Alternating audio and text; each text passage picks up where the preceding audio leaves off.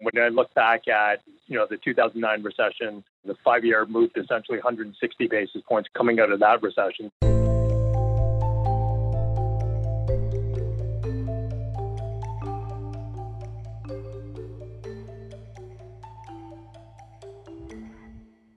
Welcome to Views from the Desk, a special edition of the BMO ETFs podcast.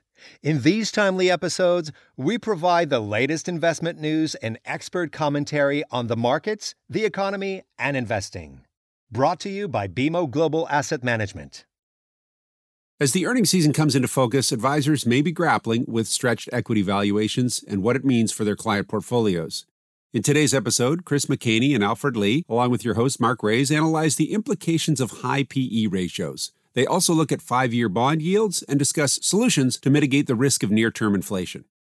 Before we hear from our experts, please consider subscribing to Views from the Desk on your preferred podcast platform. And for many more ETF insights and resources, visit the Canadian ETF dashboard at bmoetfs.ca. Hello, and welcome to the BMO Global Asset Management weekly ETF call, where we're joined by your team of experts. I'm your host, Mark Rays, Head of Product for BMO GAM Canada, covering ETFs and funds. Our PMs joining us today are Chris McCaney and Alfred Lee, both portfolio managers on our ETF desk. Chris focuses on equity and derivative strategies, while Alfred focuses on fixed income and preferred shares. Well, let's get started. I want to talk about market valuations off the top, as we continue to have conversations with advisors around market levels.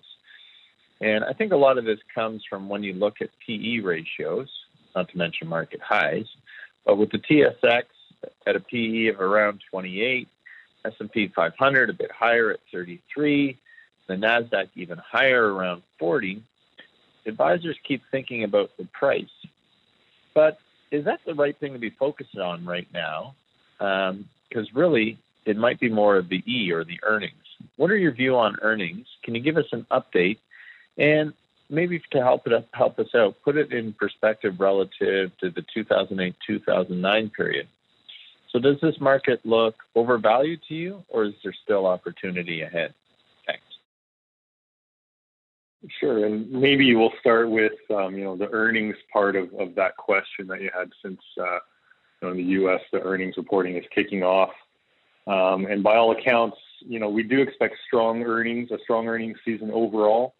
And, as I mentioned, we have seen earnings kick off with some of the U.S. banks, Goldman Sachs, JP Morgan, and even Wells Fargo, delivering what at first look anyway look like very strong numbers. Part of that, though, is that these strong numbers were somewhat expected. So the expectations going into this earnings season are very high. And so there's probably not too much margin for error for some of these companies to report. And even when you get very strong numbers, there's potentially not too much upside left in the market unless these earnings can continue to grow on a sustainable basis going forward. Relative to 2009, though, we certainly are in a different backdrop in terms of, this economic reacceleration that we're entering into, this period of regrowth that we're about to enter into. And, the biggest difference, obviously, is that the consumer right now is actually in a very, very good position. In 2008, 2009 was a deleveraging scenario. It was a credit crisis. Money was not being lent, and in fact, consumers and businesses were deleveraging, paying down debt.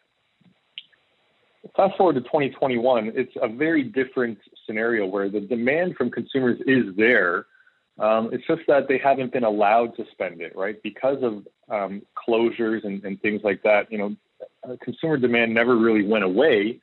It's more or less just been suspended because certain industries are almost completely closed. Others can only operate to a certain degree. And so there's a lot of pent-up demand from the consumer. And once we do see safe reopening of economies, a lot of that money will start flowing into goods and services. So that's really the difference between 2009 and 2021, is that even though there are high expectations for earnings, there is a possibility that those earnings will continue to grow, going forward. One thing I would, maybe caution investors about, though, is, going back to that PE and the price earnings level, even if we do expect earnings to continue to grow and sort of to reduce that PE ratio, with yields starting to come back up a little bit on the fixed income side, that trade-off you're getting from that earnings yield, if you take a look at the PE sort of the opposite way, the E over P, that's an earnings yield that you're getting from investing in the equity markets. That E over P, that earnings yield, is actually a relatively low right now, whereas that fixed income yield is starting to come back up from the bottom. Certainly still very low in terms of where it has been historically, but not as low as it was throughout much of 2020. And so that trade-off between earnings growth, earnings yield, and the fixed income market is starting to get a little bit closer. So we don't have, I would say, a huge amount of upside left in the equity markets unless, again, we see sustained earnings growth going forward. But at the same time, it's still at a higher level than what fixed income is giving you, of course. I think the other part of the reason why PEs are so high is that we have had pretty decent equity performance so far in 2021. If I told you at the beginning of the year that equity markets would deliver you about 15% total return, that would sound like a pretty good number.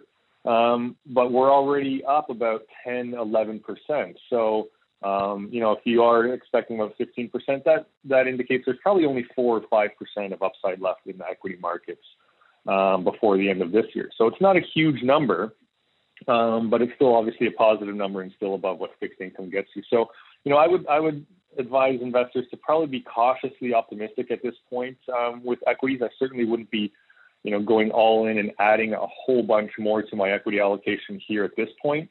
But, if you do see a 10% correction, which we think is, correction later this year at some point, certainly likely or possible, that would just, I think, make equities look even that much more attractive. And so, stay cautiously optimistic.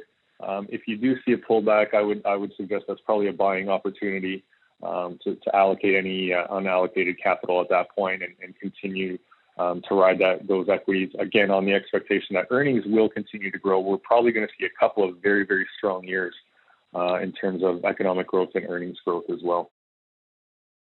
Great. Thanks for that, Chris. Alfred, I'm going to come your way now. We know that the yield curve, of course, has steepened, but looking specifically at the 5-year, we've seen a year-to-date move, call it around 50 basis points to just under 1%.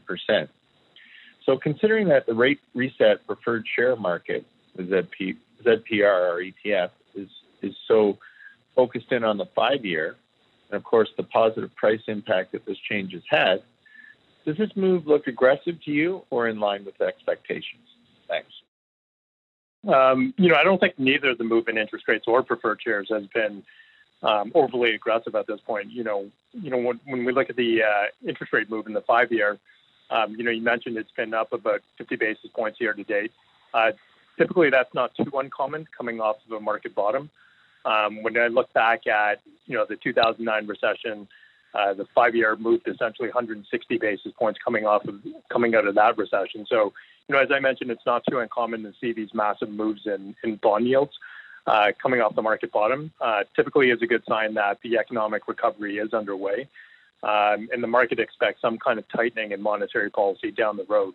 So when we look at, let's say, the Bank of Canada and its, treatment in terms of the asset purchase programs, they've essentially, announced a couple of weeks ago that, they're going to discontinue their asset purchase programs as scheduled. So when you compare that to their counterparts, such as the Federal Reserve or the ECB, the Bank of Canada, in terms of their, practices overall, it's been a lot more conservative. Another item that I think is going to factor into higher rates is going to be inflation. So we've talked about inflation a number of times on the call, but yesterday was a new item that potentially adds to the inflation story. Even though it was down in the U.S., the U.S. CPI number came in at 2.6%, a little bit higher than expected. But I think what we're going to start hearing more and more about is what's called the base effect. So that's essentially result of taking a year-over-year number in the CPI where the year ago number was essentially the market bottom or the onset of the coronavirus pandemic. So what we're likely going to see is we're going to start seeing CPI numbers come in, higher than expected, even in Canada, because of that base effect. So down the road, I think over the next couple of months, we could see interest rates moderate to a point. But I think as the economy starts opening up, and as we potentially start seeing higher CPI numbers, we can potentially start seeing interest rates move up in the back half of the year. In terms of ZPR, in terms of preferred shares, I don't think the move in preferred shares has been aggressive at all. So when I look at the asset class and the tailwinds in preferred shares, I think rising rates has only been half the story. I think a lot of people have certainly been rotating into rate resets to offset traditional risk in the portfolio, such as duration risk. But when you look at the interest rate environment, even though we've had an uptick in interest rates over the last, let's call it 2 to 3 months, a lot of people are hungry for yield right now. When you look at preferred shares, it's investment grade, it's tax efficient given that it pays dividends and not interest income. So there is a lot of demand. And then when we look at the supply and demand imbalance caused by the introduction of the LRCN bonds, it's created a lot more stability in the asset class, which I think gives a lot of people much more confidence in the asset class in general. So, overall, when it comes to the move in interest rates and preferred shares, I don't think it's been aggressive at all. Thanks for that, Alfred. Let's switch back to equity. So, Chris, I'll come back to you on emerging markets. Because last year we spoke quite a bit about ZEM, our emerging market ETF. But this year we've seen it pull back a bit, at least in comparison to the Canadian market, looking at our ZCN ETF. Has something changed for you in the EM outlook, or do you view this as a bit more of a temporary setback? Thanks. Yeah, I think there's a couple of things going on in emerging markets, and in particular, mostly in China as well, which makes up a good portion of the emerging market index that has caused a couple of headwinds here. Typically you do see a lot of the similar drivers that would move ZCN Canada and ZEM emerging markets kind of moving together. And actually to start the year, emerging markets we're posting very, very strong returns. And that's probably come back in the last, we'll call it 2 months or so, where we've seen a bit of a pullback in some of the more broader developed markets pull ahead in terms of performance. Again, I think what emerging markets have been facing are largely a couple of headwinds, largely to do with China. China makes up about 1/3 of the overall emerging market index.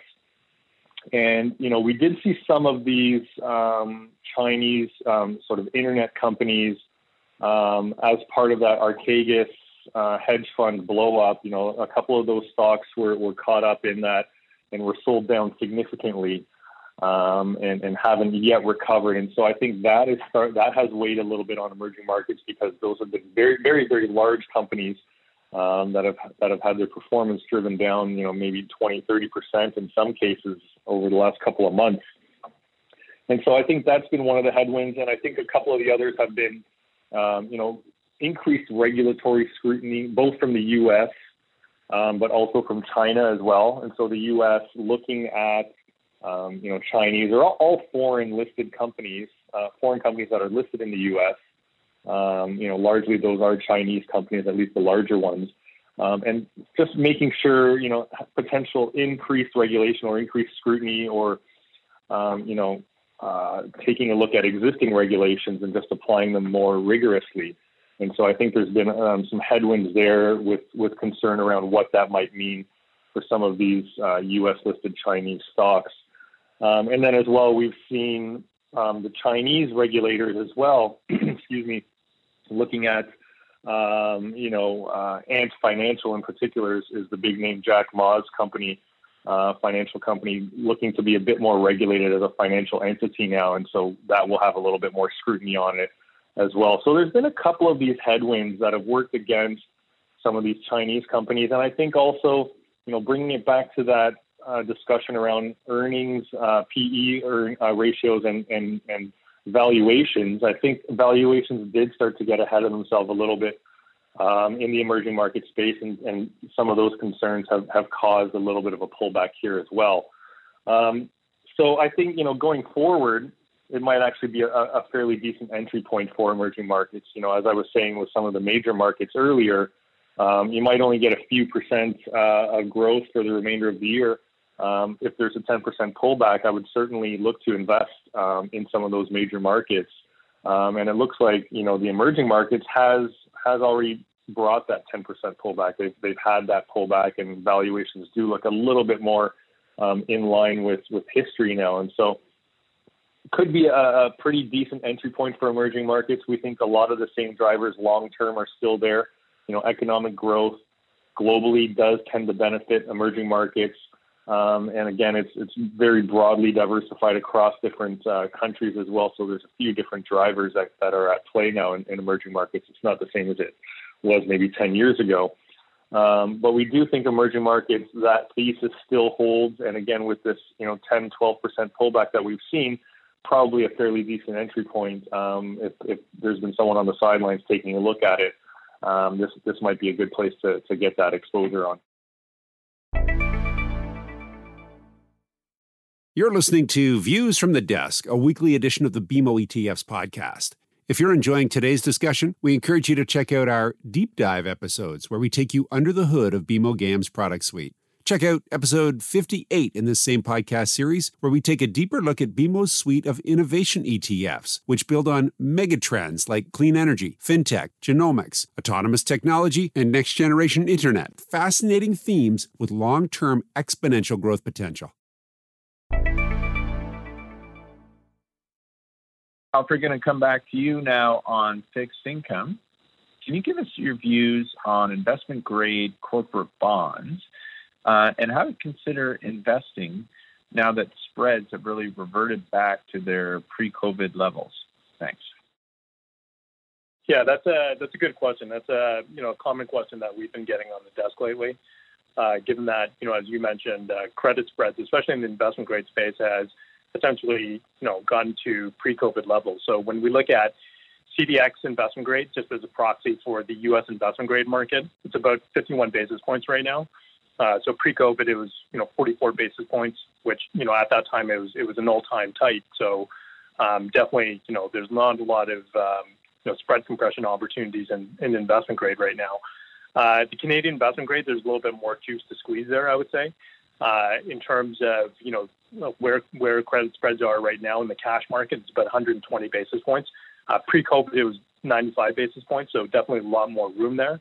But where I think there's a lot more opportunities is the triple B space. So when I look at the Canadian investment grade triple B space, it's about 160 basis points above federal bonds right now.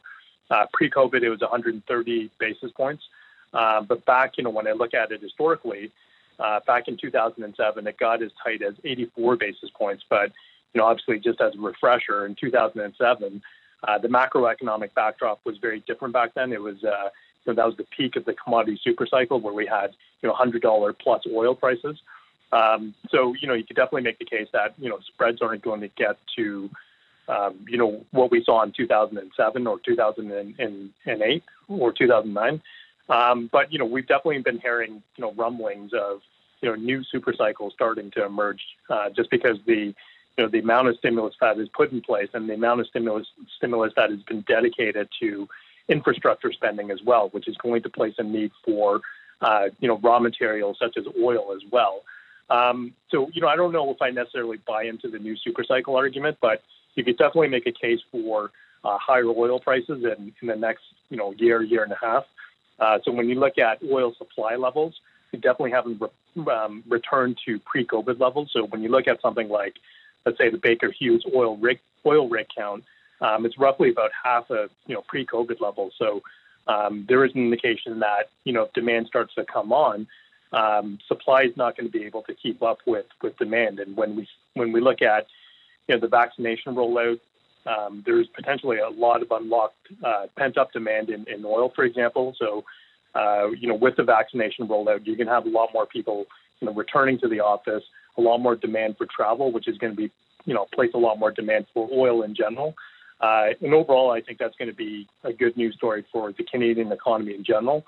So overall, that's going to be good for Canadian credit, so especially the triple B space. So when I look at ZBBB, which is our triple B ETF, it's 32% in energy.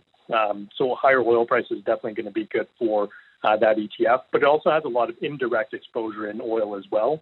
So it's 19% in financials. So high oil prices is going to be good for not just banking, but the investment banking sectors of the bank exposure as well, and even the real estate names such as Artis and Allied, which have a good exposure to the western part of Canada. So that oil boom is going to be good for a lot of those real estate names in ZBBB. So overall, I would say I still like credit. It's a good way to offset duration risk in the portfolio. When you look at duration risk and credit risk, most of the time they tend to be negatively correlated. And I think when you look at, throughout the year, I think, the bigger threat is rising rates right now. And I think that's what investors have to mitigate in their portfolio. And I think credit exposure is a good way to, partially offset that risk. So at this point, I think investors definitely need to be a lot more selective when it comes to investing in credit. But right now, I like the Canadian dollar space better, especially the triple B space. Great. Thanks for that, Alfred. I know certainly a lot of questions coming in our way about how to best play credit. Exactly as you said, a little bit worried still on duration. So what's good about ZBBB is you, of course, are getting that shorter duration alongside that credit exposure. So very valuable for advisors looking to put that trade into play, where you've got the duration of, call it around 4.5 years on that ETF. So at this point, I would like to check if there are questions on the line for Chris and Alfred. Yeah, hi, good morning, guys. Thanks for the update. Really appreciate it. My question is on ZGI. So ZGI broke out of its trading range recently, but it still hasn't fully recovered since the 2020 correction. Just wondering if you could shed a little insight on why, and also on your outlook on infrastructure going forward. Thank you. Sure, I can take that one. And, I think infrastructure is one of those things where I think investors have to remember it's more of a steady as she goes type of investment. You're not going to get huge growth, but at the same time, you should get consistent growth. And so I think while it is nice to see that, as you mentioned, a little bit of a breakout in recent months, you shouldn't expect, 20, 30, 40% returns out of this ETF, but you should expect consistent returns that generally is a little less correlated to the broader market. And so that's why we think it's such a great building block for portfolios to reduce that overall volatility and add that uncorrelated return stream. I think, what we've seen is that little bit of a breakout coming because of the infrastructure spending plan that was announced south of the border. We saw this fund actually pop a little bit right after the U.S. election, probably on anticipation that something like this would be coming. And I think, overall, this spending announcement is very, very strong for infrastructure for the long term. I think, whether it's $2 trillion that ends up being spent on infrastructure, or what the ultimate bill ends up looking like, maybe even if it was only half of that, if you mentioned a couple of years ago that there would be $1 trillion spent on infrastructure, I think most investors would think that's very bullish for the sector and for ZGI as well. And so I think, it's just very good news for this type of exposure, that there will likely be some sort of significant investment coming from the U.S. In terms of, building out infrastructure. I think, some of the questions that still remain are what's included in that. I think Joe Biden has spent a lot of time trying to expand what the definition of infrastructure means. But certainly things like ports, pipelines, and 5G infrastructure are all things that he's talked about, and those are all things that are part of ZGI in terms of the companies that are held in there and the exposures that they have. And so I think, significant investment in this area is probably strong for the overall economy, but also very good for infrastructure in general. And so, I would think this is a good allocation to make. Again, as I mentioned previously, just for those portfolio construction purposes, that low correlation, that consistent return stream, and overall largely a hedge against inflation as well, if inflation is a concern. But then also you have this huge tailwind of this significant spending plan that ultimately looks like it in some shape or form will be passed in the U.S. We think that's a great tailwind for this exposure going forward. Hi, good morning. My question this morning is on the industrial sector. I know you've talked about some reopening trade ideas, and I'm curious to know your thoughts with potentially more economic strength through the second half of 2021. Can you just share your thoughts around this sector, the industrials, and outlook on, I know you have an ETF ZIN with equal weight exposure. Appreciate any insights you may have. Thank you. Yeah, industrials are a great way to play the reopening trade, so to speak. Industrial companies are highly levered to economic growth and economic activity, and that's why a lot of analysts are looking at Canada to probably be one of the leaders in terms of stock market returns this year and potentially in the next year as well, because we have a lot of those exposure to a lot of those sectors that are levered to that economic growth, whether that's commodities or industrials as well. Using ZIN as an equal weight approach, that gives you equal exposure to all the companies in the sector, which we think is a great way to play it. Not only do you have the railroads where you're moving stuff around, but you also have industrial equipment, you have you have manufacturing, you have capital investment, all the different parts that go along with that industrial exposure. And again, equal weight gives you exposure to all of those areas as opposed to just, a heavy weighting into maybe a couple of those railroads. So having exposure to all of those parts of the industry, we think makes a lot of sense. And again, levered to global growth, not just within Canada, even though these are Canadian companies, largely North America as well. And with the U.S., you have railroads going back and forth. You have the commodities that the globe needs, and we're the ones that have them and are going to move them elsewhere. So I think ZIN is a great way to play that, and we do expect economic growth. We mentioned earlier in the call to be very, very strong over the next couple of years. So Canada in general is a great way to play that, and the industrials in a more focused way are a great way to play that as well. Yeah, good morning, gentlemen. I have a two-part question, if I may. Alfred, you mentioned earlier the numbers in the U.S. as far as inflation. The CPI came in higher than expected. So can I please have your view here on holding cash in this environment? Am I being punished here for holding cash? And secondly, looking forward, should I consider adding some duration to my fixed income portfolio? Given that the sell-off that we've seen in long bonds, and as you mentioned earlier, with markets at all-time highs. Thank you. Yeah, so that's a good question. I think, inflation is certainly starting to tick up. I think, I don't think you're necessarily going to be punished in cash over the short term. But I think, as more and more CPI numbers come out, I think, as I mentioned before, I think potentially inflation could start ticking higher just because of that base effect. So I think that's going to force a lot of people out of cash over the long term. But in terms of your question, in terms of, taking duration risk, I think, what we're going to see over the next, quarter, maybe next 2 quarters is we've certainly seen a rise in interest rates over the first, 3 months of the year. But, I think a lot of people, if you're a tactical asset allocation investor or if you're a foreign investor, for example, yields have gone up.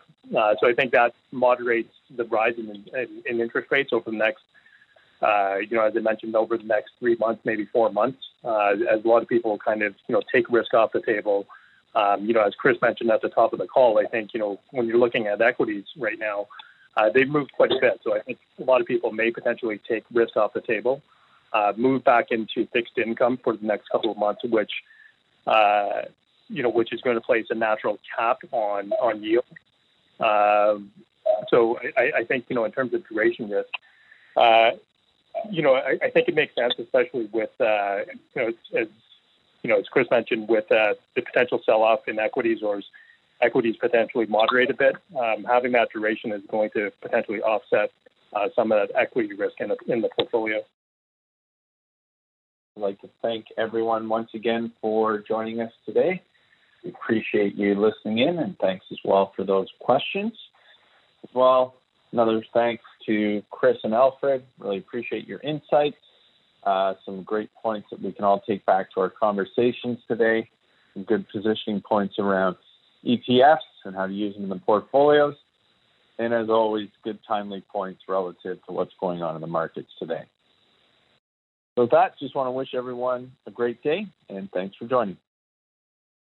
Thank you to Chris McKinney, Alfred Lee, and Mark Rays for joining us on the BMO ETFs podcast. The big takeaway in today's episode is to be cautiously optimistic about equity allocations for the next few months. Having said that, there may be new opportunities in emerging markets as prices have retreated in recent weeks. In that regard, our experts point to the BMO MSCI Emerging Markets Index ETF, ticker ZEM. For a fixed income alternative, consider the BMO Laddered Preferred Share Index ETF, ticker ZIPPER, ZPR. For more information about the ETFs discussed in this podcast, check out the episode notes, contact your regional BMO ETF specialist, or visit the Canadian ETF dashboard at bmoetfs.ca. That's bmoetfs.ca. The viewpoints expressed by the portfolio managers represent their assessment of the markets at the time of publication. Those views are subject to change without notice at any time without any kind of notice. The information contained herein is not and should not be construed as investment, tax, or legal advice to any party. Investments should be evaluated relative to the individual's investment objectives, and professional advice should be obtained with respect to any circumstance. Any statement that necessarily depends on future events may be a forward-looking statement. Forward-looking statements are not guarantees of performance. Views from the Desk has been brought to you by BMO Global Asset Management.